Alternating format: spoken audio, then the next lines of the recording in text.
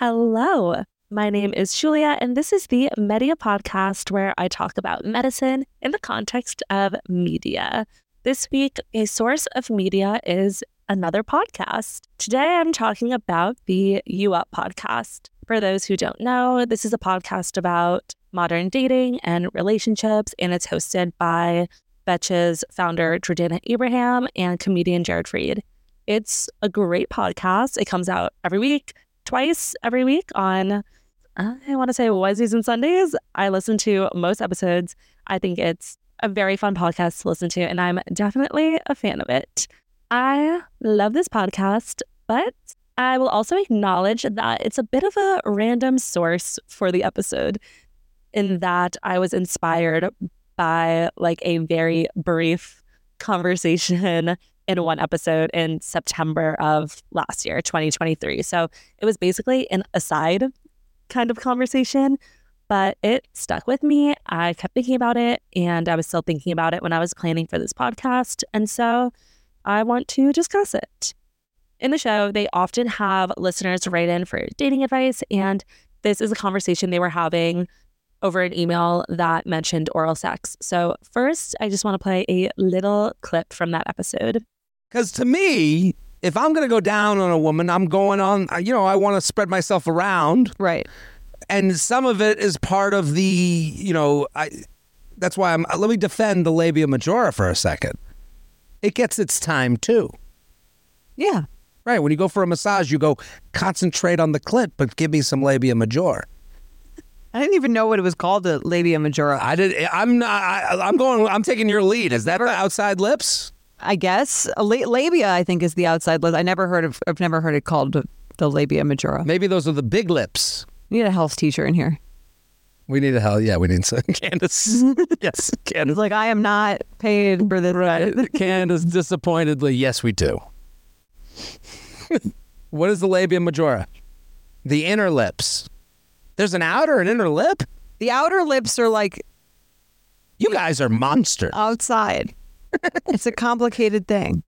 Again, this was kind of a random aside and a short part of a long episode. So you might be surprised that when I was thinking about my podcast, this was a conversation that came to mind. But I'll tell you why it stuck with me.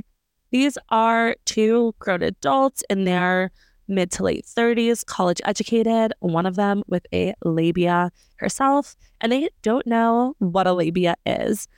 They are definitely not unique in this knowledge gap. There are so many adults that don't know what's going on down there. One study interviewed women and found that a majority of the women interviewed did not know what constitutes genital anatomy, and very few of the women interviewed were able to label different parts of female anatomy when looking at a diagram, including the labia majora.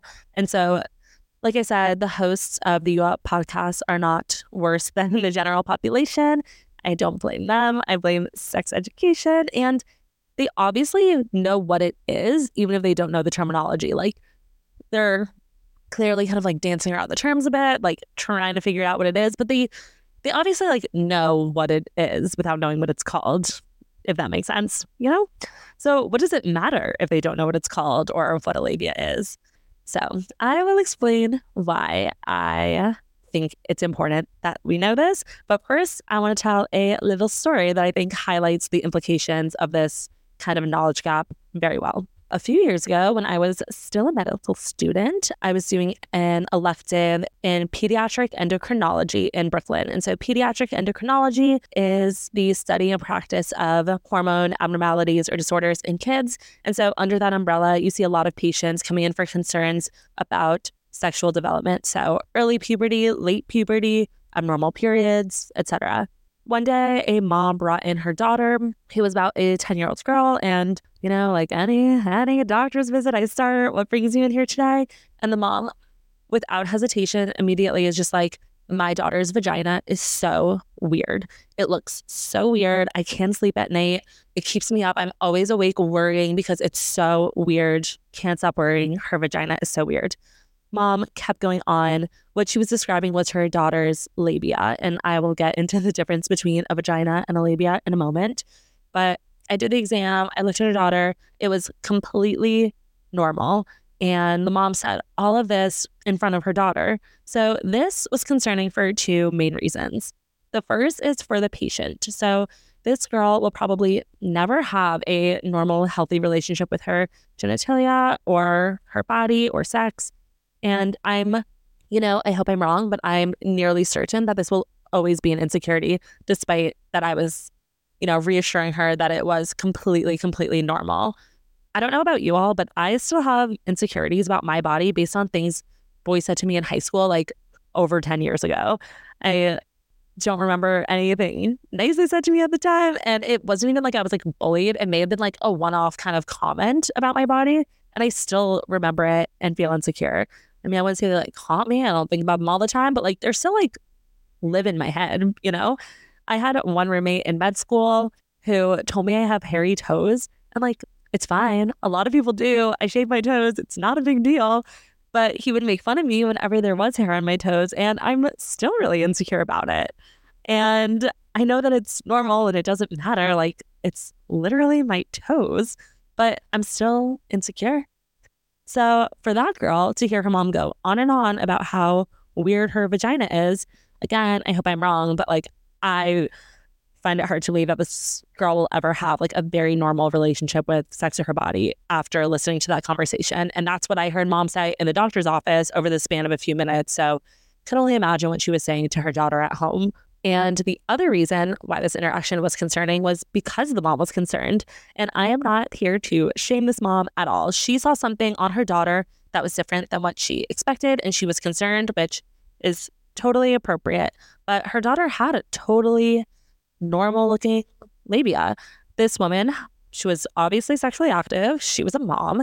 And as a grown woman and a mother, had she seen so few female bodies that she had no idea what a normal vagina looked like. She likely had never seen any but her own. And for her to be so worried about a totally normal looking vagina, it was concerning to me. And I think that all women should know not just what their body looks like, but what a female body looks like in general, or what it could look like. So, longer introduction than usual, but in this episode, I want to do just kind of a brief overview on female anatomy to clarify some of the terms, and then I'll get into the diversity amongst the way this anatomy can look and stigma around different looking anatomy.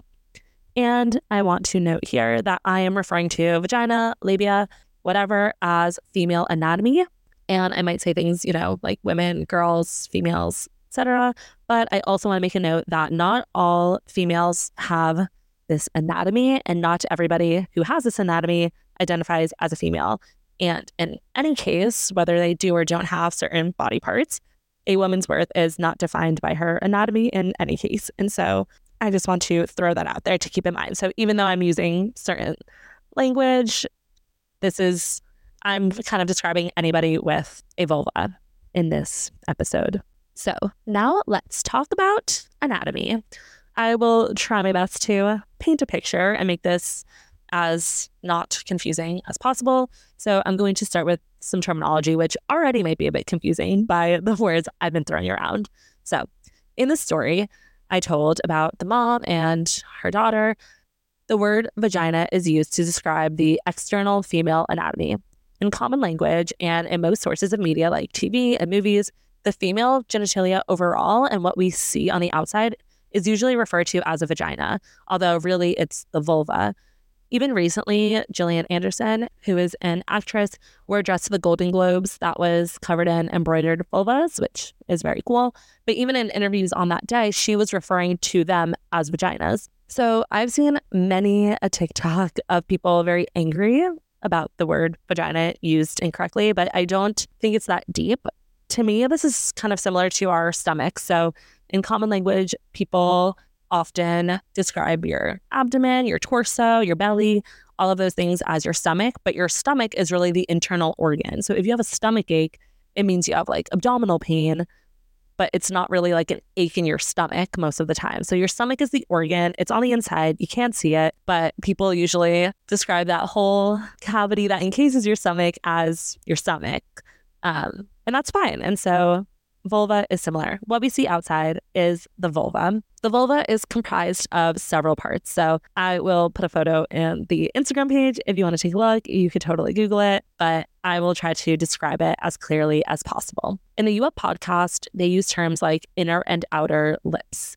Using these terms, the outer lips are the labia majora. So if you're looking forward at this anatomy, first there's kind of an area of fat, and that is your mons pubis. So looking straight on at a vulva, just like the top of it is the mons pubis, and then there is a line going down the center. So it's two halves coming together in the middle.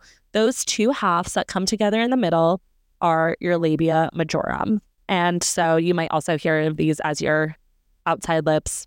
I think they use the term big lips in that podcast. So the bigger lips, the outside lips, those two halves that come together are your labia majora.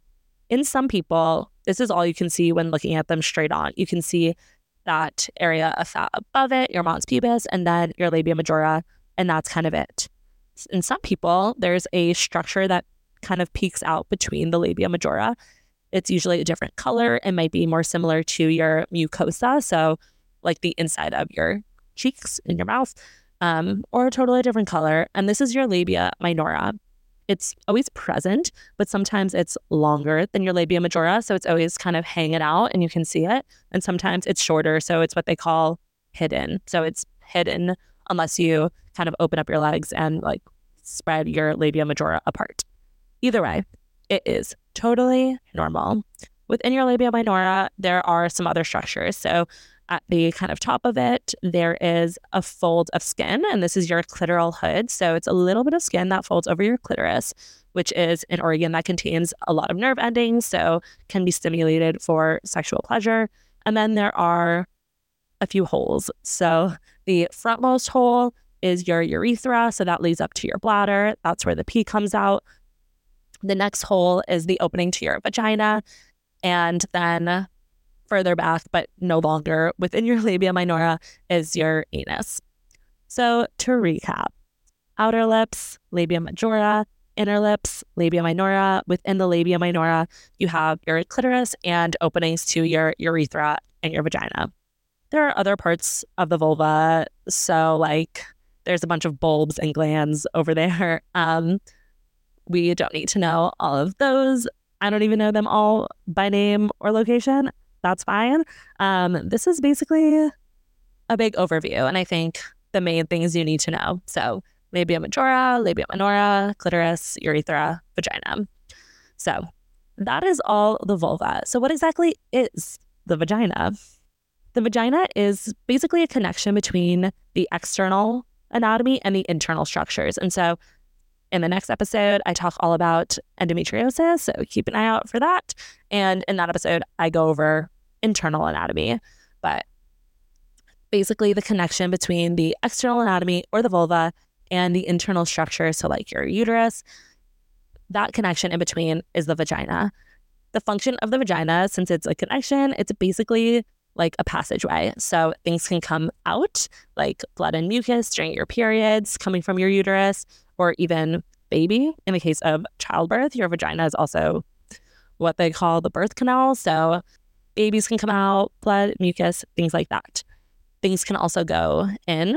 So it contains nerve endings that can allow for sexual pleasure during penetration, and it also can receive the penis during sex to allow for fertilization. So to circle back, in my story, the mom was concerned calling her daughter's vagina weird. But basically, she was worried because her daughter's labia looked different than her own. Labias can look so many different ways and continue to change in an individual until after puberty. So that might be why this mom's concern didn't really come up until her daughter was about 10 years old. So it's not to say that she's never seen her daughter's vulva before. It's just that maybe it was kind of changing with puberty. It started to look different and mom was concerned. So as I said, vulvas can look a lot of different ways. So they can vary in pigment or color, in size, shape, in the length of the labia minora. And all of these are totally normal. One study found that it's just as common to have a visible labia minora as a hidden one. So distribution of whether or not you could see the labia minora just from, looking straight on is 50-50, give or take. I want to right now kind of plug for the Vulva Gallery on Instagram. This is an Instagram page that has many paintings of different vulvas. And, I'm not saying you have to follow it. I don't think makes you any less feminist if you don't want to look at photos of vulvas every day on your Instagram feed. Like, that's fine. But I think it's very cool. I think it does a very good job at just like showing all the different types of vulvas. And so I definitely recommend just like taking a look, scrolling through it to get a better idea. Because of this huge variety of what vulvas look like, it's impossible to classify any one look as normal. But in that same study that found that it's just as common to have a visible versus a hidden labia minora, of the women in the study who thought that their genitals were abnormal, about 3/4 of them had a visible labia minora. So where did this idea of a normal vulva come from? That brings me back to the idea behind this podcast, to the relationship between medicine and the media. The spread of nudity in general in the media plays a huge role in creating this ideal image of female genitalia. In that same study I mentioned at the way beginning that showed that most women didn't know what a labia was, when they were asked to identify a societal ideal when looking at different photos of vulvas, every participant pointed to a photo of a hairless vulva with a hidden labia minora. Another study looked at representation in women's magazines and found that a vulva is nearly always represented as hairless and flat with no protrusion of the labia minora. So a hidden labia minora, no hair, and very flat appearing. If that makes you think of something, if it sounds a little bit familiar, this is describing exactly a prepubescent aesthetic. So basically, the way vulvas are represented cause women to feel shame for having a normal adult vulva as opposed to one of a literal child, which is so weird and honestly disgusting to kind of idealize the vulva of a child. Even in media images without nudity, the way the media shows like tight-fitting clothes or women in underwear always again emphasizes like a very subtle, flat genital area with no hair. So this makes women insecure when that is not how they look.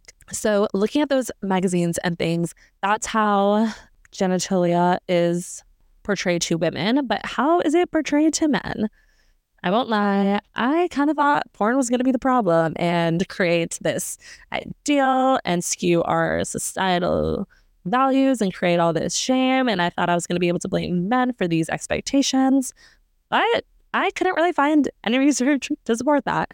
I did find a study that reviewed the most viewed free pornographic videos online, and it showed that while again, complete shaving of pubic hair was very common. So totally bald genital area in both men and women.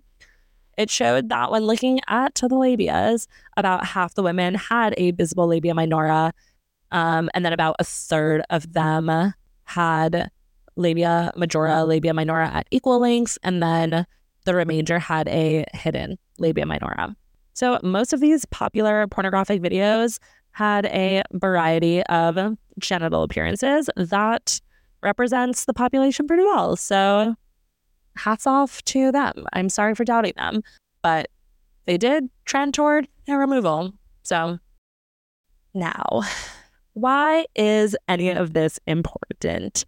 So as I've mentioned already, this type of representation and people not really knowing how vulvas can look can create a lot of shame and insecurity about women for their own bodies, which are often totally normal. That sense of insecurity alone is already problematic, but to take it a step further, there are women that are opting to modify their bodies to fit this ideal. So women may undergo a procedure called a labiaplasty to have their vulvas altered in order to look more in line with what they think is normal or socially preferred. In the US in 2021, there were nearly 19,000 labiaplasty procedures performed, which had increased 36% from the year before, 2020. The procedure is expensive and it comes along with all the other risks of any surgery, so like risks of bleeding and infection, but it can also cause scarring and damage to the tissue that will then diminish sensation. So ultimately, in modifying the appearance, you can lose the function of a body part that is very much there for pleasure. women should do whatever they want with their bodies. And I believe that firmly. And if that includes a labiaplasty, then that is anyone's personal choice. But I just hope that by kind of normalizing the versatility of vulvas, maybe women will feel empowered to not change themselves. I mentioned this in the episode about weight, but it's very difficult to undo years of media influence, or, like I even said earlier in this episode, comments that other people make about your body. So if, your mom is talking about your vulva in the way that this patient's mom was, or like if you have a sexual encounter and your partner is making comments about the way your body looks, in addition to everything we see in the media, this can really, sit deep in someone's head and really get to them. And it's hard to kind of undo that. So I just wanted to make this episode to kind of discuss this and emphasize that this norm is just another beauty standard that makes women feel insecure or inadequate for no real reason. Vulvas, I will say it one more time, come in many shapes and sizes and are all normal. If you listen to this episode, thank you so much. I appreciate you. I hope that you learned something. And if you have any suggestions for future topics or any questions about this episode, you can reach out at Media Podcast, MDIA Podcast on TikTok or Instagram, or at mediapodcast@gmail.com. Thank you.